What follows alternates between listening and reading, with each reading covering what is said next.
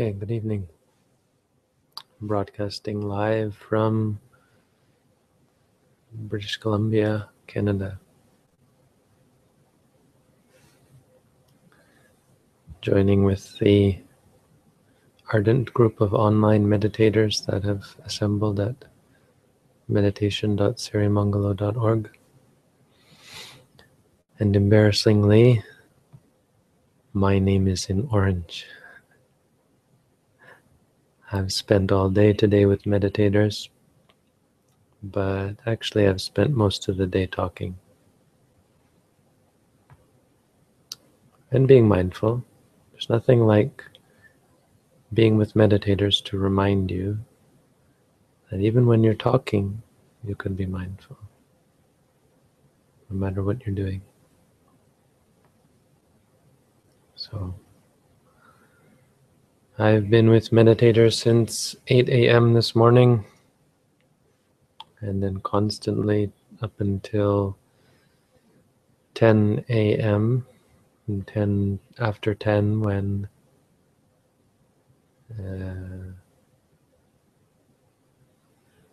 I realized I was late for our study session. So I hurried back here to the basement to go online and study the Visuddhimagga for an hour. And then we skipped our Pali because I had to go eat lunch. And then back to the meditation hall for more talk till 2 p.m. And then back here to the basement at 2 p.m. to talk to children. There was supposed to be a room full of children. Turned out a room full was 4. We had 4 children, but I spent over an hour talking to them. They were a tough sell. But I think in the end I was able to give some idea of why they might want to practice meditation. I asked one of the girls, what did she want out of life? And I said, but what I mean is, what do you wish? Not what is realistic, not what you expect, not what you settle on in life, knowing it's possible. If anything were possible, what would you wish for? And she said, surprisingly, it surprised me, she said, freedom from suffering. I mean, it shouldn't really have surprised me, but no, coming from a kid, I thought, oh, I was expecting a career choice. But freedom from suffering, that's commendable. And she said, but I don't think it's possible. And I said, okay. And we worked with that. And I said, well, what if I told you, what if I told you I could provide you with freedom from mental suffering? And I started to explain the difference between physical suffering and mental suffering. And she seemed to get that. And so I showed them how to meditate. I said, well, close your eyes. And I said, sit still and don't move until you feel pain. And so they sat for about a minute, and then she said she felt pain, and so I had her note to herself, pain, pain.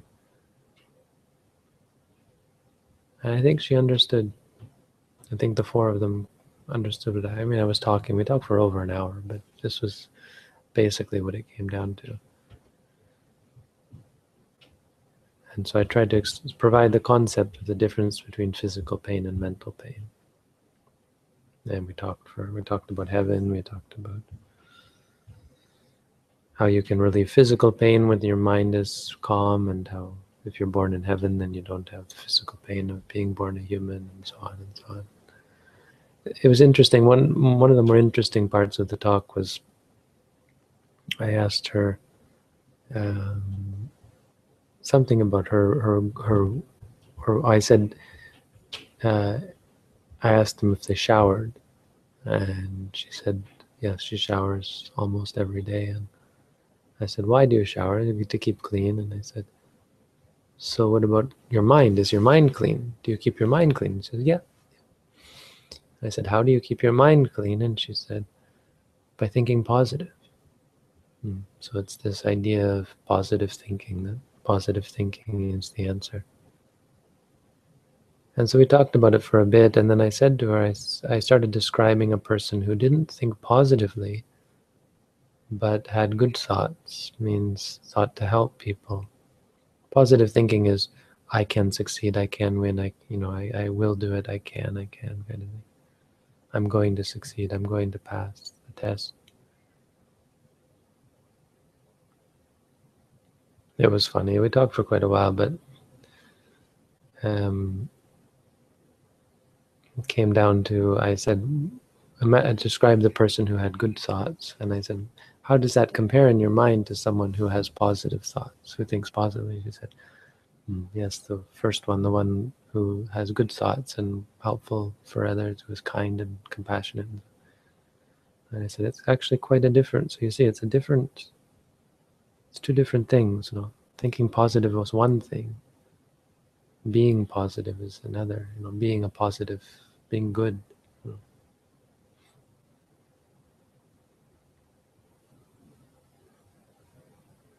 Anyway, so that lasted until after 3, and then right back to the meditation hall where I was due at 3. But I think I actually got stopped to talk to someone else to answer their questions. And then from 3:20 to 4, I gave a talk. And then at 4, I answered more questions. And then I discussed some things, and we were chatting for a while about how the course went and so on. They charged money for the course, and I said, I think if they're going to charge, I wouldn't come in the future. I think I have to make a statement, because it didn't really feel right. Even though the money has nothing to do with me, it's still kind of like people were paying to come and see me. That's kind of what it was like. So I expressed that, and they agreed. The people I talked to were in agreement. They didn't agree with the charging, but it's and they're on the board, so they were going to look into that.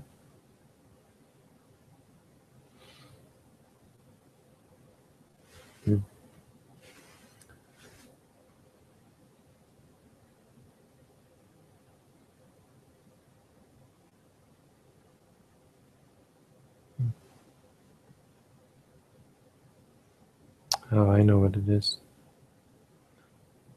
I'm on this guest network, and I bet it's going to ask me to type in a password again. Maybe. Maybe not. No, I'm not even connected to the internet here. Ah, here we are. Okay. This isn't the ideal internet setup, that's for sure. Live stream connected again. Okay. So audio is back if you want to switch back to that. I haven't even started yet. I'm just complaining about my day so far. Not complaining, but giving excuses as to why my name is still in yellow, orange. I haven't done my online meditation today.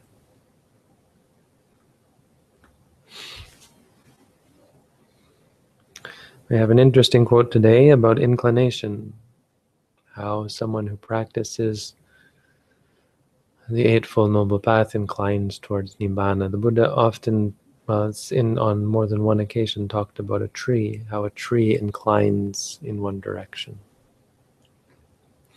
And if the tree is inclined towards samsara, then, if the person is inclined towards samsara, then when they die, they are reborn. If the person is inclined towards Nibbana, then when they die, they're not reborn.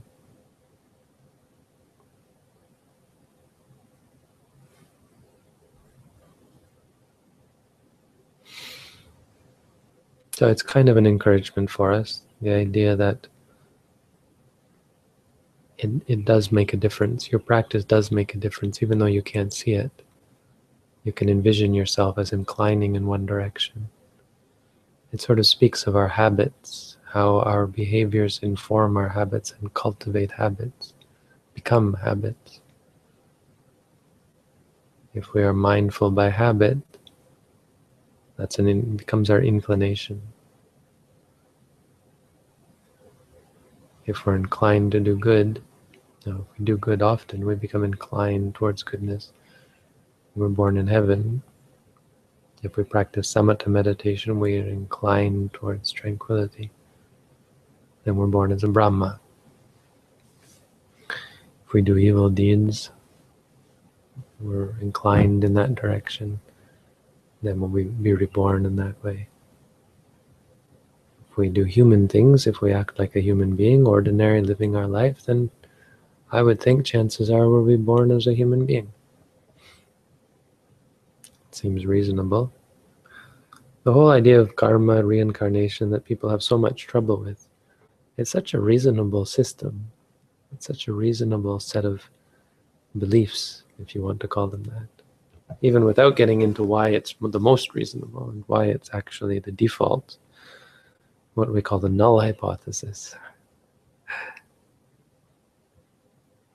It's funny, I laugh because I caused so much outrage. There was this group, and I suggested that rebirth is the null hypothesis. It didn't go over very well. But that's what I believe. That's my opinion, my view.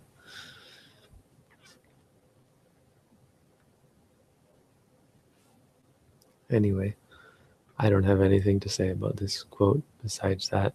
Maybe someone else has some comment to make that'll inspire me to say more, but otherwise, if anyone has any questions, I'm here to answer.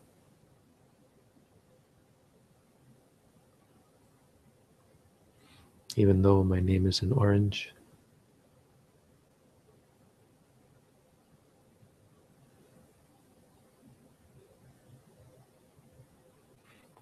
Define what constitutes a sangha.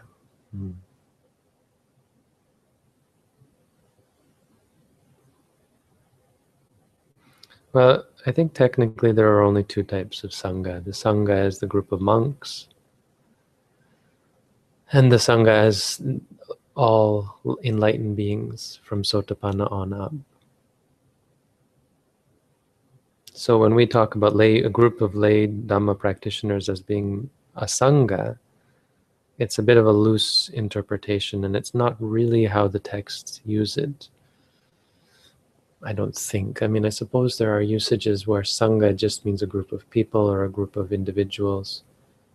But in a Buddhist sense, you don't call that a sangha. It wouldn't have been referred to as a sangha of lay people. There are only two sanghas. There's the sangha of monks, and then there's the sangha of enlightened beings. But that doesn't mean that you shouldn't adapt the term and refer to you all as lay people. Another thing you could say is those people who are practicing to become a Sotapanna, so they're not a Sotapanna yet, can also be considered to be Arya Savaka. Like they're students of the Arya. Even though they're not enlightened yet or Aryas Pugala yet, they could still be considered Sangha, Savaka Sangha. In a sense that they are people striving for Sotapanna. I think that's reasonable.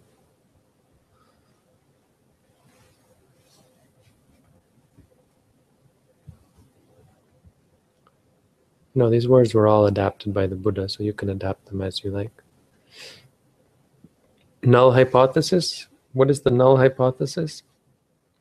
A null hypothesis is the hypothesis that nothing happens. Suppose you do an experiment with an idea that something might happen, like if I mix these two chemicals, there'll be an explosion. Well, the null hypothesis is that if you mix those two chemicals, there is no explosion. That's the null hypothesis. You can look it up on Wikipedia. I'm sure it's a bit more nuanced than that, but that's basically it, that nothing happens. It's when you hypothesize that nothing is going to happen. No change will, and I qualify it by emphasizing the fact that what it really means is no change occurs. Sure, something happens. You mix the two chemicals are still there. Something happened. You've got a mixture of two chemicals. Nothing out of the ordinary, nothing changed. And that's important, an important distinction. So at death, were nothing to change, the mind would continue on. Do you see where I'm going with this? It is the null hypothesis that the mind should continue on after death. Clever, isn't it? I thought it was kind of clever.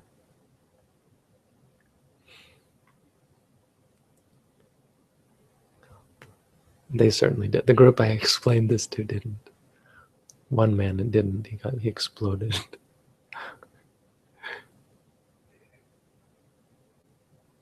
No null hypothesis for him. What are the differences between working on mental pain and body pain? I think we don't put any emphasis on working on body pain. It's not our interest.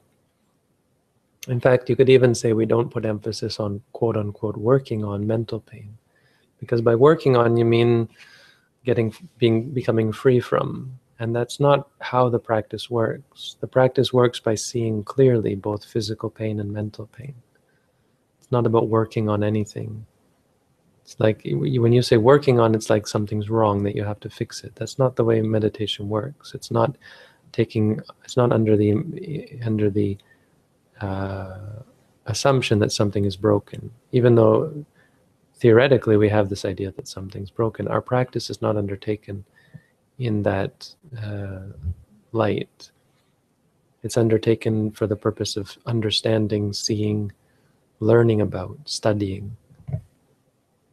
The knowledge of what is right and what is wrong comes as a result of our study, but our study is objective. So we are objective about bodily pain, we're objective about mental pain, and we start to change as a result. We experienced less mental pain, and we stop being upset about bodily pain. Just how important is posture while meditating? You mentioned our cushions should get lower and lower with time, but I find my posture getting poorer the lower I get to the floor. Yeah, so there's something to be said about a little bit of cushion under your rear end to keep your posture up. I don't know that that's really truly the case, because I mean I can keep good posture sitting on the floor, so I don't see why it has to necessarily mean bad posture just because I'm flat here on the carpet. But in Vipassana, posture isn't really all that important at all. My teacher sits like this. He's 91 years old, and he's probably the most awesome monk I know. And he's the worst posture of anyone. I mean, I guess at 91, it's a different story because old people and, but still, it obviously is working for him even at this age. The Buddha said, if you read the Satipatthana Sutta, here, let me go to the Pali because I'm not going to be able to quote it exactly. Luckily, now that we're on the computer, I can go to the sutta.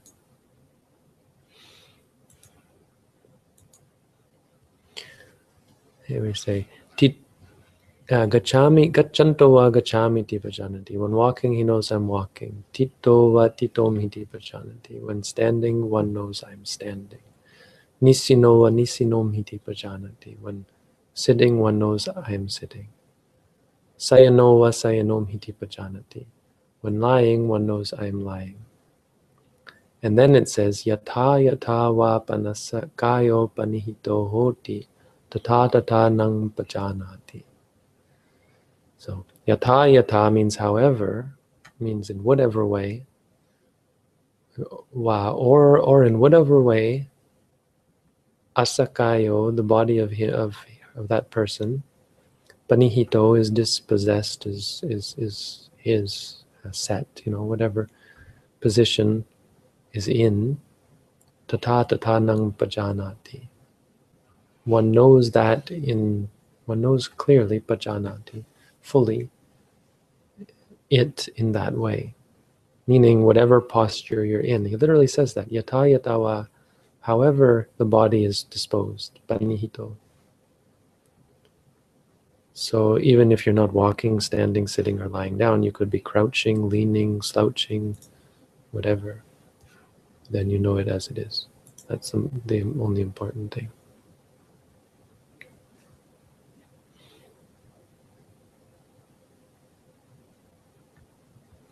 Can you talk about smiling and one's demeanor? Sometimes people say I should smile more, but that expression doesn't come naturally to me. Right. Yeah, I mean, it's not about the smile. I would say that enlightened ones do smile. The Buddha smiled, but they smile for peculiar reasons. The Buddha smiles when he sees something remarkable. For example, a pig. The Buddha smiled when he saw a pig. But it turns out the pig was once a Brahma. So he found that remarkable that a Brahma should then be reborn as a pig. So he smiled at the pig.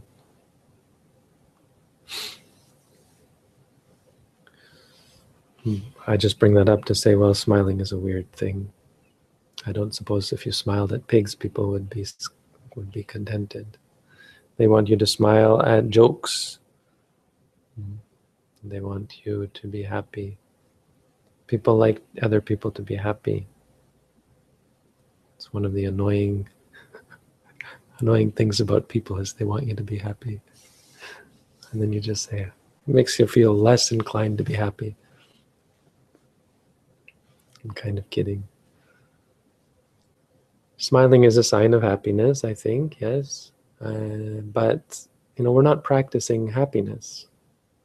Sometimes the Buddha said it's better to practice properly with tears in your eyes, weeping, crying, moaning, wailing at the hardship of it than it is to be happy practicing in the wrong way. We're not practicing happiness. Better to be miserable doing the right thing. Because it is not happiness that leads to happiness. I'll say it again. Happiness does not lead to happiness. In other words, happiness is not useful in any way. It is goodness that leads to happiness. Therefore, goodness is useful. Goodness is that which has benefit. And if you focus completely on goodness, happiness is what will result. It just might take some time.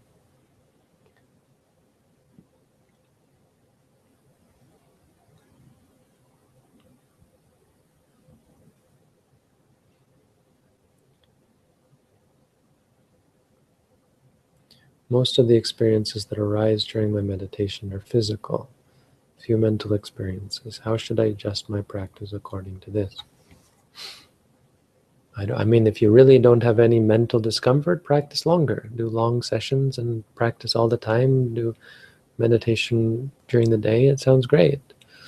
It sounds like an arahant, really. I wouldn't say there's much problem.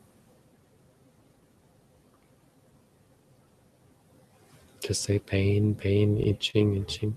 It may be that you're not clearly aware of all the mental stuff that's going on. You have to take that into account. Maybe you're just missing all the mental stuff.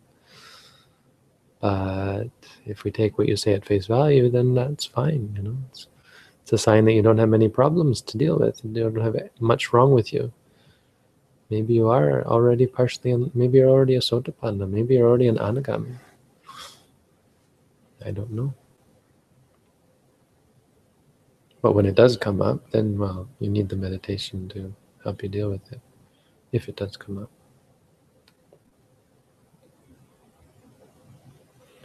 Could you speak a bit about dealing with loneliness through meditation? And do you ever feel lonely as a monk? I don't have time to feel lonely. I'm surrounded by people and I do too much. But no, absolutely not. I'm not a lonely type. When I was young, I was very lonely, so it may be unfair to say. So I got over loneliness at an early age. Maybe. Dealing with loneliness? Well, loneliness is silly, right? I mean, there's no rational reason to be lonely.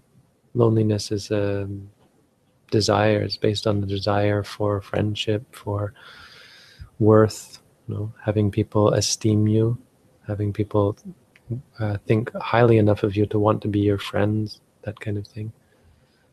Wanting friends, wanting recognition, wanting people around you. I think it comes from low self-esteem, maybe, in cases.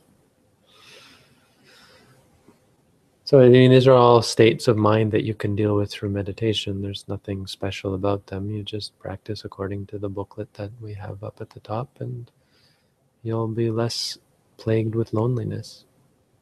I guess another thing is people seem to think that loneliness is valid. If you're lonely, that's a valid emotion that you should remedy by getting friends or something. It's not that case. People think that being alone is a sign of problems, is a sign of defect of some sort. Why are you alone? Why are you so alone? If you live like that, someone said to me once, a monk, we were arguing, he was very upset at me, and he said, if you continue like this, you're going to be alone. That was kind of funny because, like, well, didn't the Buddha tell us that we're supposed to be alone? So it's like, thank you. Oh, wouldn't that be wonderful? It was a funny, like, looking back, it was a funny, I was quite shaking. I was here, he's yelling at me. He said, you need to have love. He was a metta. He used the word metta. A meditation teacher has to have metta. He was scolding me. I'm like, okay. It was a funny conversation. He was quite angry, actually.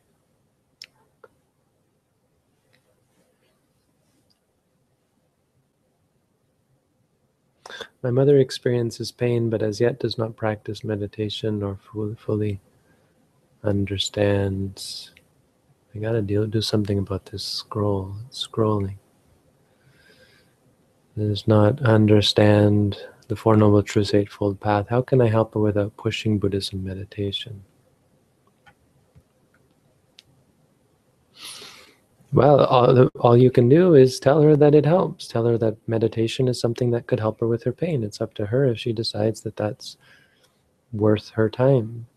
We're not pushing things. If she doesn't want to do it, fine, power to her. We're not on this earth to make everyone meditate. It's not your job to make her meditate. You say you provide it's like you provide a therapy option. It's up to her if she's going to take it. You open the door to her. That's how it works. I know as your mother, it's often we want them to practice and we wish that they would practice, but that's not how it works. Wishing doesn't make other people want to practice. It makes them actually turned away from it.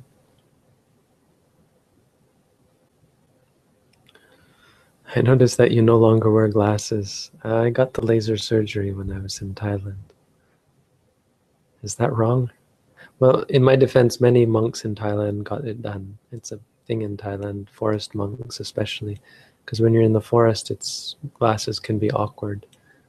If you lose your glasses in the forest, it's dangerous, snakes and so on.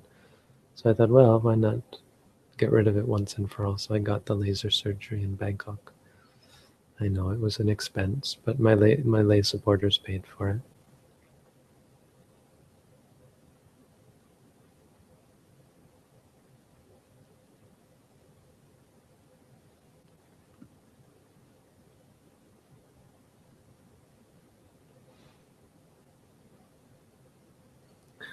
When I meditate, I feel the left side of my brain is not working, like having lack of energy. Is this mental or body pain? Doesn't sound like pain at all. It sounds like a physical sensation. Feeling. Then you would say feeling.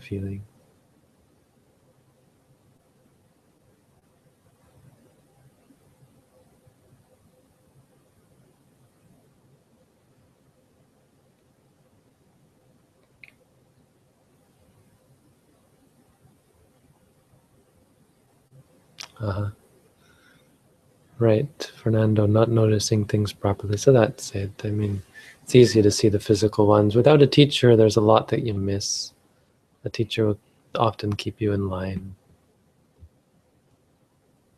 So you can see how that works. I just reminded you, and it helps you to see things, points out things. Yes, yes, I'm not being completely clear in my mind, so it helps you see things you maybe missed.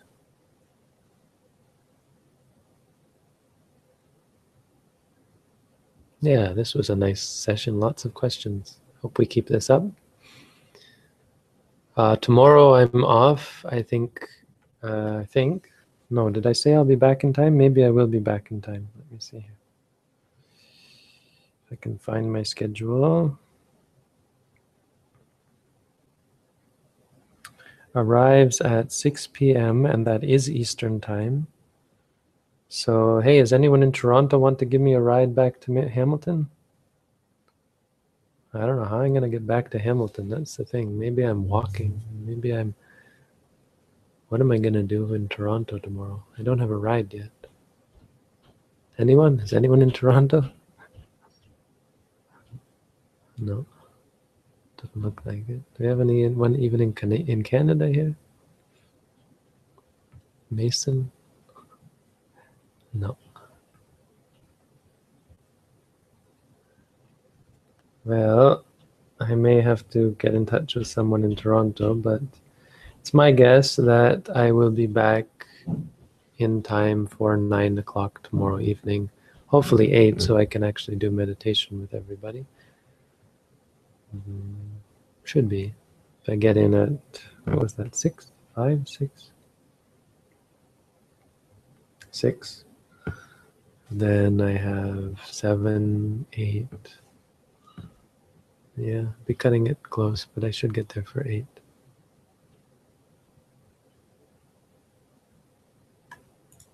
Anyway, I think that's it for tonight, no? If you have more questions, save them for tomorrow. Thank you all for tuning in. Have a good night.